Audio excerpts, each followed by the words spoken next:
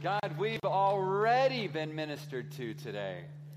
Now, I know what's coming up, and yet I see the words to those songs, and they have such deep meaning.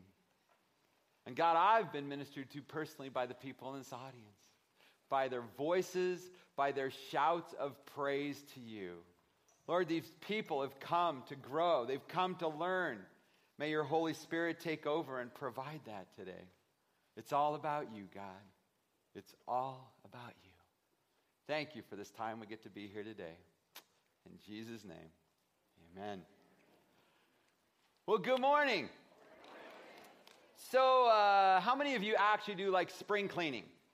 Like something more than your normal, if you have a normal cleaning routine.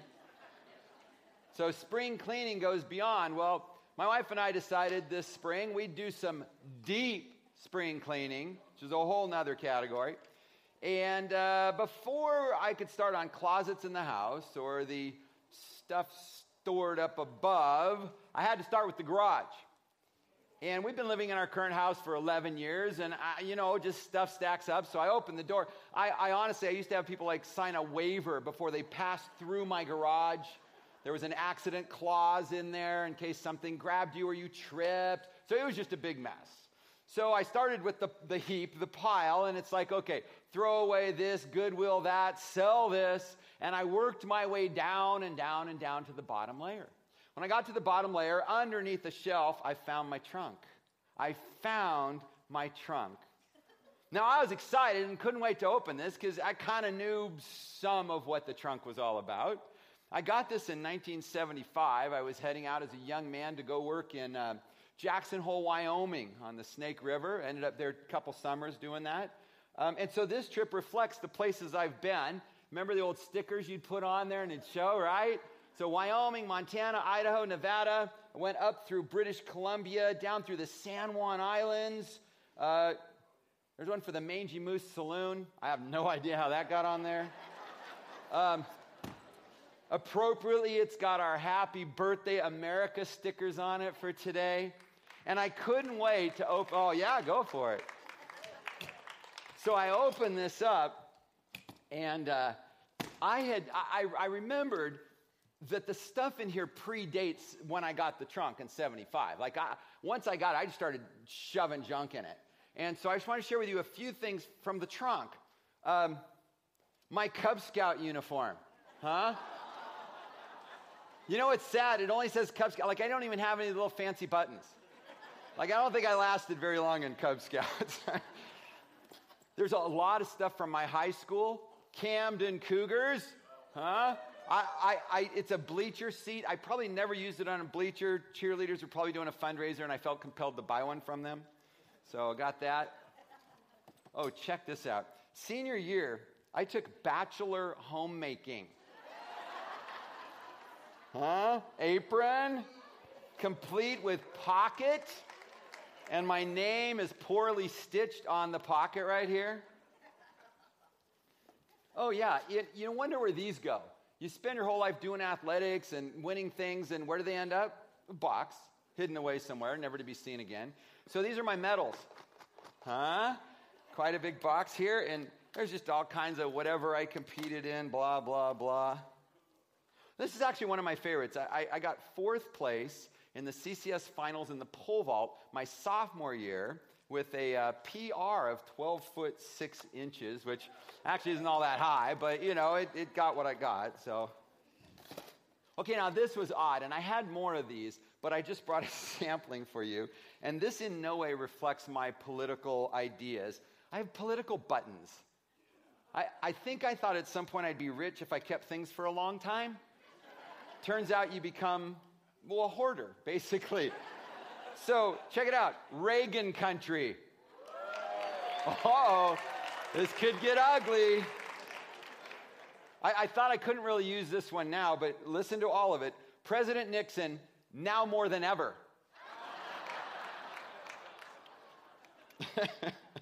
Jimmy Carter for president, 1980, in the shape of a heart. No claps for Carter, boy. Guess we know where you guys stand. And the other thing that I found in the trunk was the box. I found the box. Now, the box originally, somewhere in the 60s, it appears my mom got a brand new steam and dry iron from GE. And so that was the box, but I quickly absconded this from my mom, and I knew when I found this what was in here.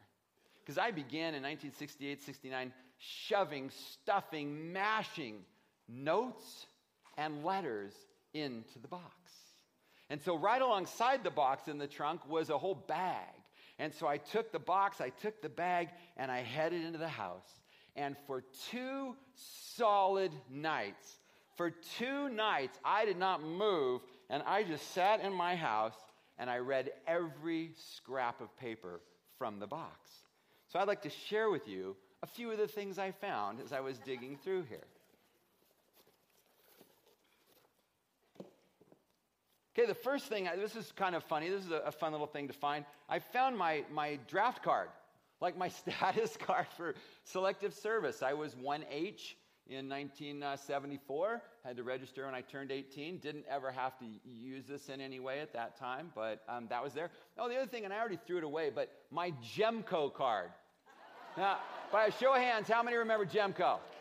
Yeah, it's like an early, I was going to say Price Club, but that was before Costco. It's a lifetime membership, so it's still good. But it turns out I didn't sign it, so I think I invalidated it. So all I remember as a kid, you had to have a card. Before I could get a card, you'd sneak in behind people who had a card. Some of you remember that one. Okay, there were a lot of these kind of things in there. This is a long note, but I had literally 30, 40, 50 scraps of paper from junior high notes. Most of them said stuff like, do you still like Lori? Or, Ed likes Kim, and so-and-so's this, and they're that, and I'm mad at so. It was ridiculous. I am a hoarder. I can't even believe I kept all those. So a lot of those were in there. I loved finding these. I found a lot of letters from family and friends when I was away somewhere, whether I was in Wyoming for those summers. I worked at a camp up in Canada one summer. So here's one from my friend Paul and one from my sister Joni. And loved rereading all these because it reminded me what was going on in their life, like as I read through it. And then, of course, they were referring back to me and things I had written or we talked about. And so what was going on in my life at the time. And I just spent such a long time just reading through all these letters from people. Okay, what box wouldn't be complete without one of these? The love letter. Those in the front row can see, but here's a giant heart made out of tiny little hearts. And on the back, this is going to show your age as well, big lips and SWAK. What's that stand for? You know that. That's crazy. See, young people are like, I have no idea what you're talking about. And if you open this one up, it's actually got a heart. And inside the heart are 2 more hearts. So that was fun to find. One of the more interesting things I discovered were things from me. Like my mom, I guess I know where I got my hoarding ability. My mom kept things, and then I ended up with them later on. So here's a card that when I was in Hawaii, I'd written back to the Moga family. And so I was telling them what was going on in Hawaii and what I'd been doing, or at least the things I thought I could tell them I'd been doing in Hawaii. But that was fun. This one, it's on, first of all, it's on Snoopy paper, so this is old. And it was a Mother's Day card to my mom, a little Mother's Day note that I had written her, just telling her what a great mom she was and how much I loved her. That was pretty cool to find that one. And then the last one I want to share with you right now from the box is this one. I have to open really carefully. Don't remember this at all. And again, this stuff's been in the box in the trunk for decades. This is dated November 27th, 1962. So I was about 6 years old, and I wrote this. Dear Mother, I hope you have a happy Christmas. I left out the H. I could put that in there now, but I won't. And I hope you had a happy Thanksgiving. Love from Fritz. And I just loved sitting and going through all these amazing memories I had.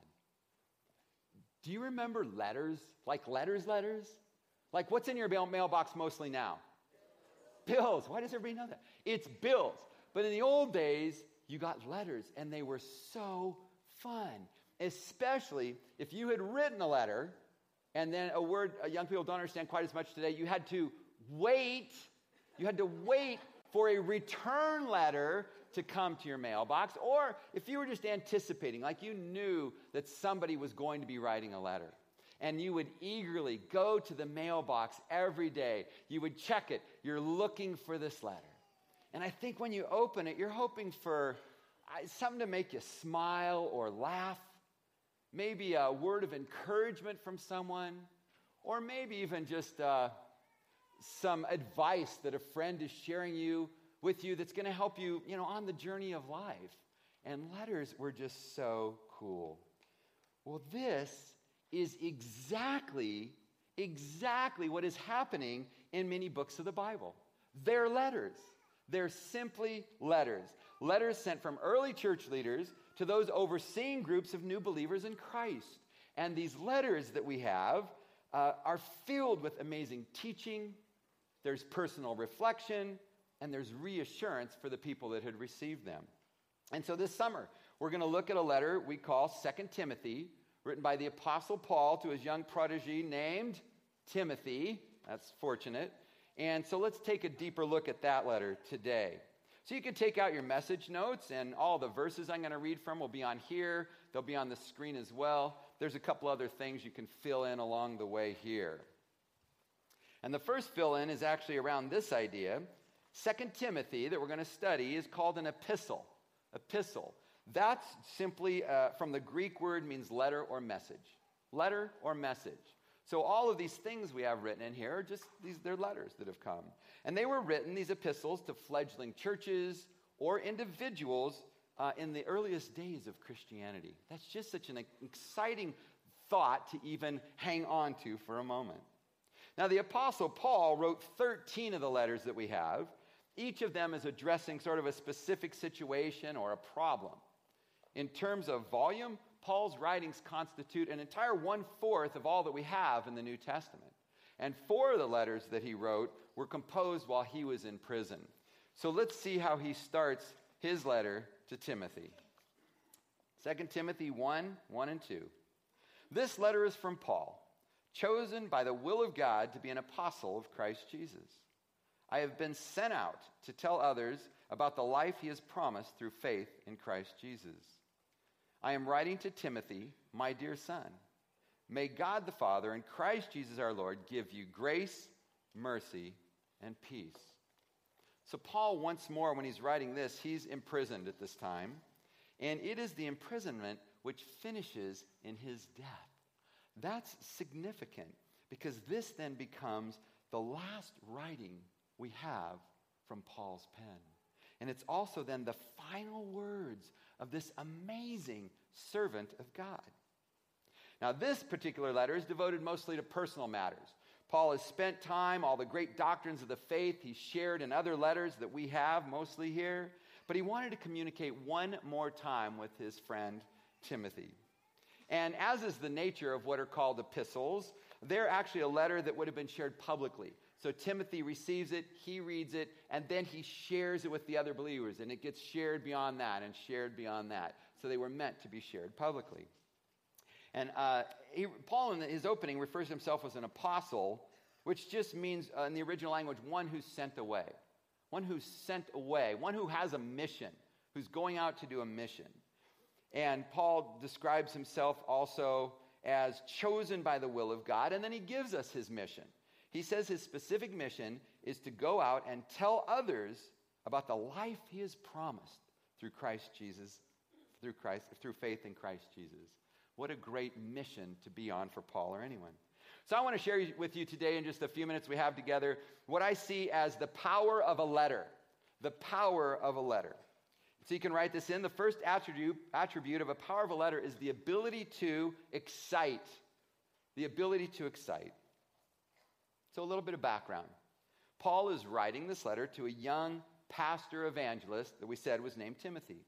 And it was actually on Paul's second missionary journey when he's introduced to this young disciple named Timothy. And all the believers around him had already figured out that this Timothy, he was a hot commodity. He was a bright, sharp, godly young man. And so the townsfolk, they gush on Timothy and they gush. And finally, Paul says this in Acts chapter 16. It says that Paul wanted him, being Timothy, to join him on their journey. So the two of these guys take off together. And Paul becomes his mentor and his friend. Paul, in the opening here, he calls him my dear son. My dear son. How intimate, how enduring is that? Well, I've kept out a few letters from the box. I hope you don't get tired of me sharing these today, but I think they will help us to see some of the things in Paul's letter to Timothy. And the first one I want to share with you was my favorite find in the box. It was letters from my mom. And my mom's been gone for 20 years. She passed away 20 years ago. And yet I found these letters that she wrote to me.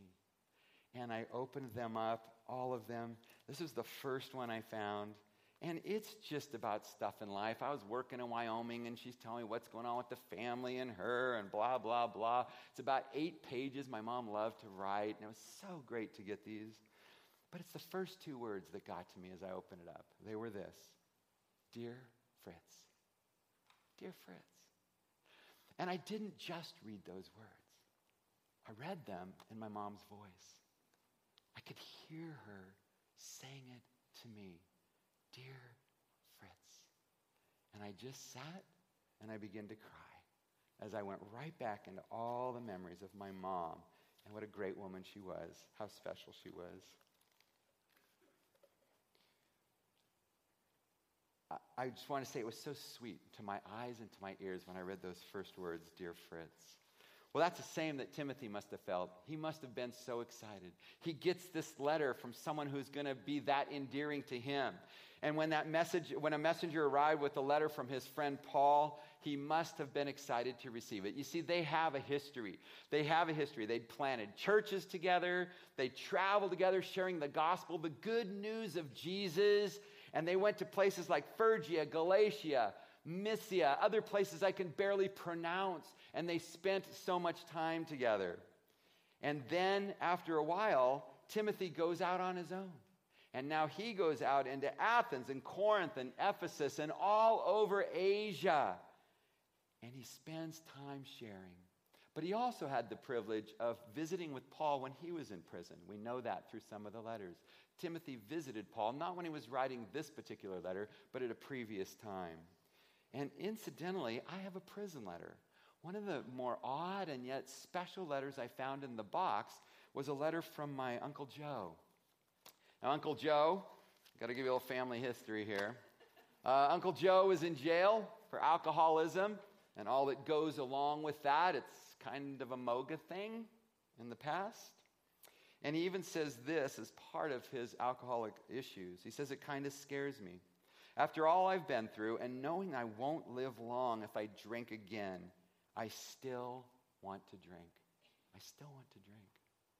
Now, I think like Apostle Paul in his opening, I think that when I found out Uncle Joe was in jail, I wanted to share the gospel with him. I wanted to be a light to him. He actually writes in the beginning, I vaguely remember you. Yeah, I didn't know Uncle Joe well. I'm not sure we'd ever had a conversation per se, but I knew he was in there, and he was in Minnesota, and I'm in California, and I just wanted to share some light with him.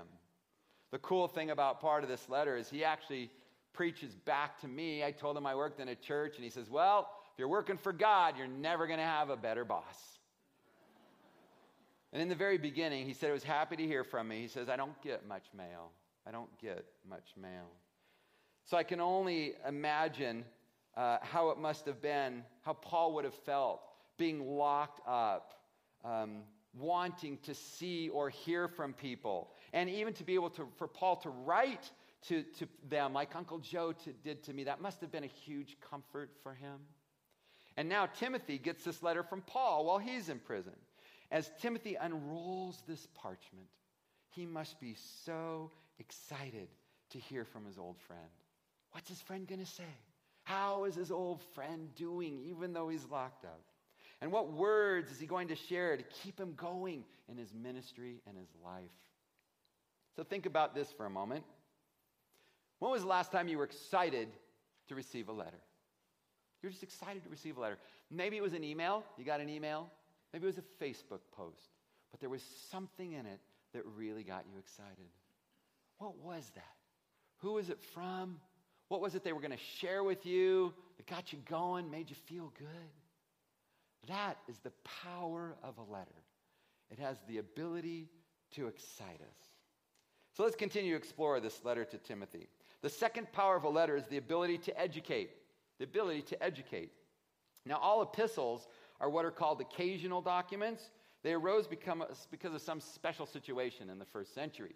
So people were writing these letters to address something specifically. So the occasion might be some kind of behavior in the early church that needed correcting.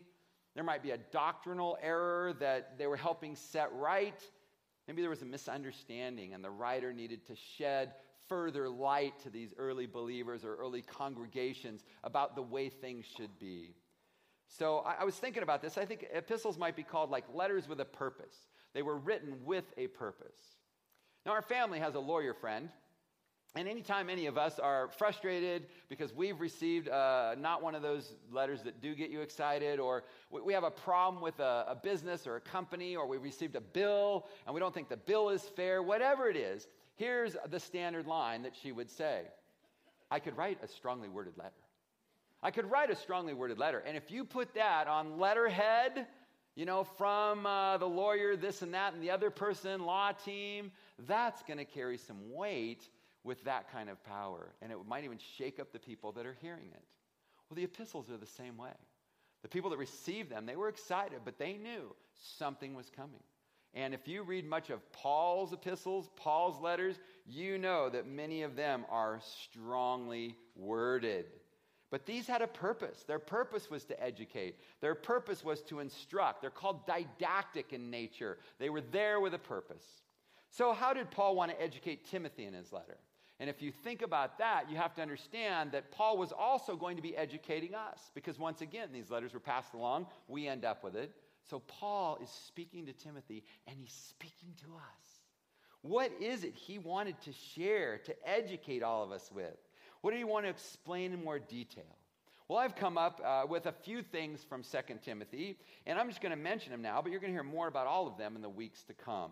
So first, Paul will share with Timothy and us that life will be hard. Life will be hard.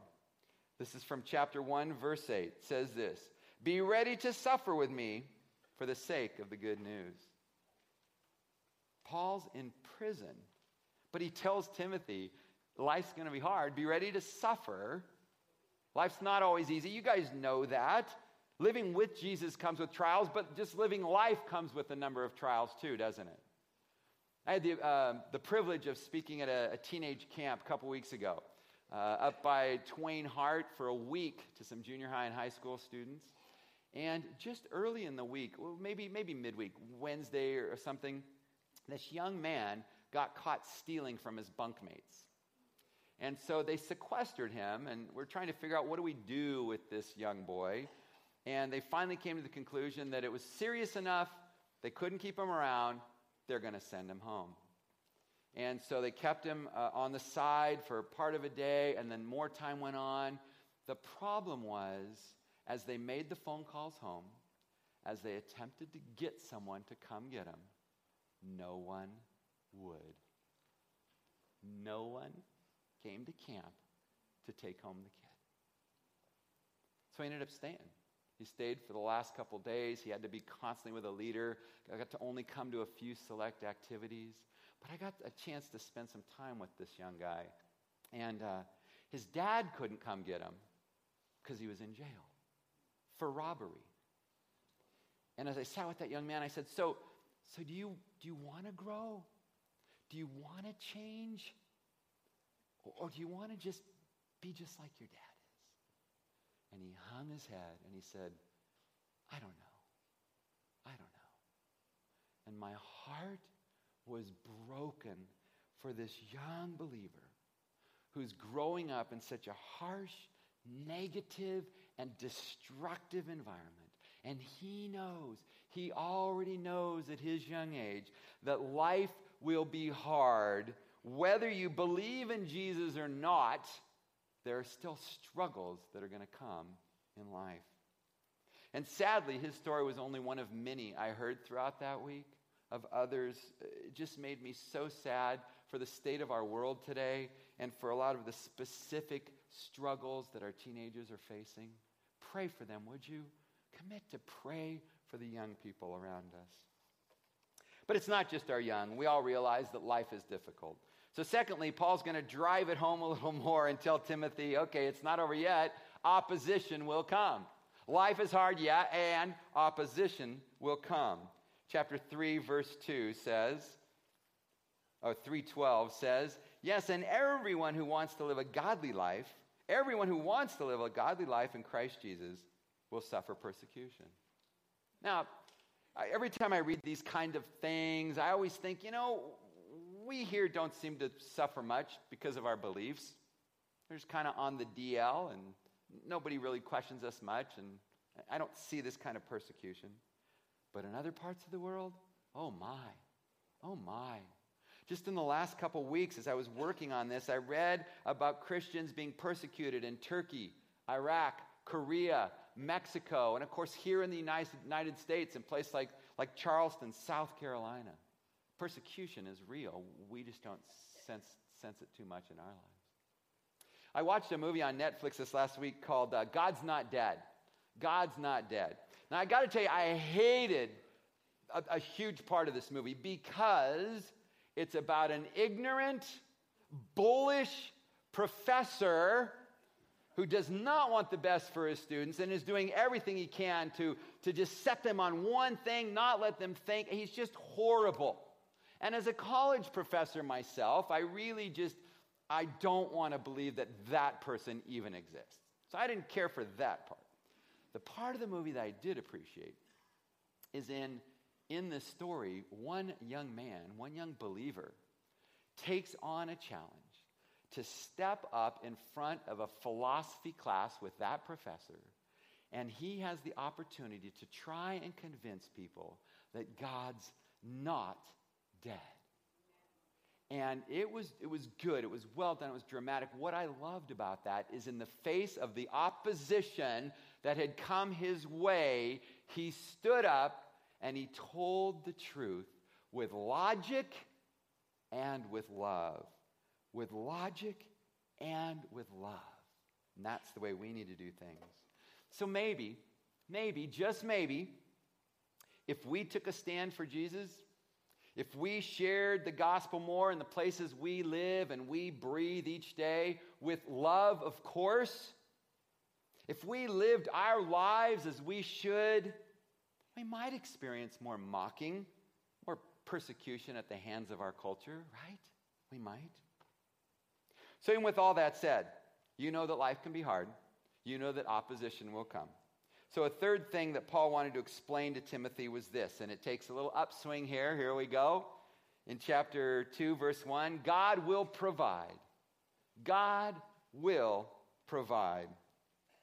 He says this, Timothy, my dear son, be strong. Be strong through the grace that God gives you in Christ Jesus. Be strong in the grace that God gives you in Christ Jesus. This is our theme verse for our series on 2 Timothy, which we're calling Stronger. It's a verse we all should memorize. We need to cling to this in desperate times. God provides us with grace, with unmerited, undeserved divine assistance. God gives us that. So when we come up short in life, when we fail, when we give in to the opposition that's facing us, when we don't want to go on anymore, God will provide. He will provide you the grace to keep on going. Now, I don't know about you, this thought alone should give us all a stronger assurance in our faith, a stronger assurance that makes it possible on those difficult spots in our journeys that God will be there. He will empower us to continually live for Jesus daily. We have that assurance. And then there's one last assurance that Paul wanted to share with Timothy and us as well, and it's this: God is faithful. God will provide, and it's because he is faithful. Paul's in prison. He's nearing his death, and yet he never for a moment doubts that God would be with him. So he shares this in chapter 1, verse 12. He says, "For I know the one in whom I trust, and I am sure that he is able to guard what I have entrusted to him until the day of his return." And then a little while later, he pens these words to Timothy in chapter 4. "And he," being Jesus, "rescued me from certain death. He rescued me from certain death. Yes, and the Lord will deliver me from every evil attack and will bring me safely into his heavenly kingdom." And we can also rest assured that God will be faithful to us. He will bring all those who trust in him safely into his heavenly kingdom. That is a beautiful verse. That is a beautiful word. So the power of a letter. Paul has excited Timothy. He's educated him. And the final power, I believe, of the letter is the ability to encourage. The ability to encourage. Now, this is 2 Timothy, so obviously Paul wrote a 1 Timothy letter. And in that letter, there's a real sense of urgency. There was some false teaching going on in the early church. Paul uses words and phrases in 1 Timothy like heretics, blasphemy, abandonment, and handing over to Satan. Ouch! That's a strongly worded letter. But when we get to 2 Timothy, it seems like this urgency is past. And so now we get this feeling, we have this picture that it's these two friends hanging out, having a conversation. Now there's still trouble looming, as trouble always does, and especially for Paul still being imprisoned. But make no mistake, this is unmistakably a letter of encouragement. Okay, a third letter I kept out to share with you. I was from a young lady I was dating. Her name was Catherine. She's my wife.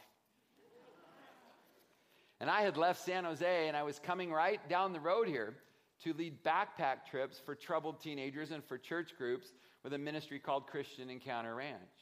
And so I hadn't been there very long when I received this letter from her. This is May of 79. I have permission to read this section, by the way, from her. First, I guess I just want you to know how proud I am of you. Deep breath. For what you're doing this summer. I am really excited for you and the ministry you'll have. I know it's kind of scary, and you'll have a lot to learn about leading the trips, but I have so much confidence in you. I know you'll be fantastic. Just don't lose sight of the reason you're there, to serve the Lord. What a letter of encouragement.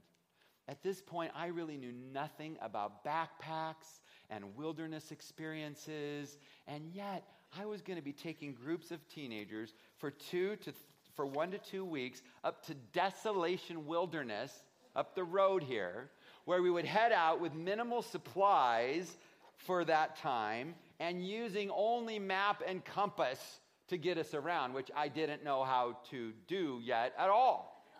So I was terrified, and then I received this letter of encouragement. I think I just needed to know that somebody believed in me, that someone thought I had the skills and abilities to do what I was called to do. And I love her reminder to not lose sight of why I was really there, and that was to serve the Lord. In the opening greeting of this letter that Paul sent to Timothy, he's sending it to encourage him. He says we can have this life that has been promised to us through faith. It's been promised. He continues on and says, may God, the Father, Christ Jesus, give you grace, mercy, and peace. You can do this. Hang in there. Keep going. You've been gifted. You've been called. Don't give up. You've got what it takes to do this. He was asking Timothy to move beyond his setting, move beyond the fears that he had, and come alive in his relationship with God and say the things he needed to say in the world to save people from darkness. And the reality is, my friends, that's still true today. For every one of you in here who call yourselves believers, you have a calling. You have a calling to live for Jesus daily and to represent values in a world that's more and more opposed to faith. It's a call where we have to rely on this grace that it says God gives us. We have to rely on the empowerment of the Holy Spirit so that we can be strong. So let me ask you a few questions. What's holding you back from living the life you want to live in Christ? What's holding you back from living the way that you know you want to live in your relationship with Jesus? What fears are you dealing with? What fears do you have? It may be fears about your future, fears about your finances, fears involved with relationships. What's holding you back? And what fears are you facing? And then a third question as I think about this is, what encouragement do you need? What letter do you want to get today? How would you like to open a letter today that just made you smile? You felt reassured. It made you able to go on. What encouragement, what words of encouragement do you need to hear today from someone around you that's going to help you and keep you going along in this journey of life? Perhaps you're feeling a little bit like Paul, captive. Now, I think only Paul's body was captive. I think his mind was more set free than most of us. But are you captive today to destructive thought patterns, to lifestyle choices, or to addictive behaviors? Do you feel abandoned by others, sometimes alone in the struggles that you're facing? Or maybe you're feeling what Timothy was feeling at this time. Simply overwhelmed. Simply overwhelmed with a to-do list that includes taking care of family and friends, providing for them both physically and spiritually. If you are facing or thinking or doing any of that, then this upcoming series and this powerful letter is for you. It's for you today. So be excited about what is to come this summer in the letter of 2 Timothy. Be ready for some amazing education by what Paul's going to share with Timothy, and then, of course, it's going to be shared with us. And finally, be encouraged. Be encouraged. Paul tells us here that God will provide grace, mercy, and peace to make it through this life. I love that if you look throughout Timothy, throughout the letter, he has phrases or words like, hold on, be strong, endure. He's telling them, don't give up. And he says, ultimately, we'll all be delivered from this. And we will end up with our Lord in his heavenly kingdom. Amen? Amen. Okay, one last letter. Now, most letters you get, they're fun. They might have a minutia of life, just things. Every once in a while, a letter arrives in your mailbox that changes the course of your life forever. This is one of those letters. It comes from the Young Life office in San Jose. I had been training in my first year of college to be a novice Young Life leader. It's a ministry that works with high school students and shares the gospel with them. And so I'd been attending these meetings for a while, and then I received this letter. Dear Fritz, just a note to tell you we've been delighted that you've been involved in our freshman leadership group. And they go on a little bit later on. As a staff, we met last Monday, and because you've expressed an interest and commitment in being involved as a junior leader in a club next year, we want to let you know you've been placed tentatively in the Prospect High School Club. And it was there, in the ministry, that I met a godly young woman named Catherine. And last Sunday, we celebrated our 35th wedding anniversary.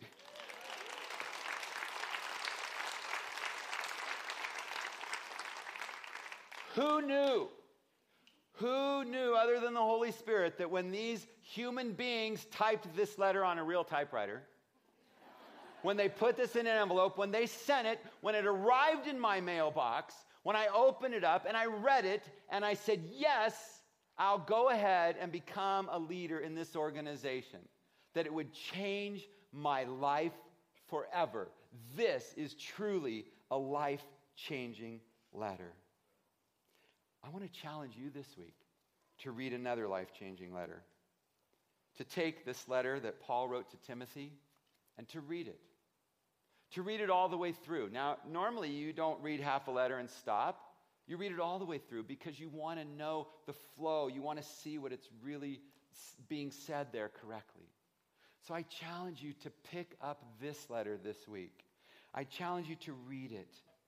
I want you to imagine, sit with it, and just imagine this one older friend writing to this younger friend words of encouragement about how to make it through life.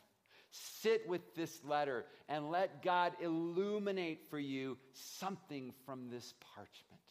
It truly, truly might be one of those life-changing letters. Let me pray.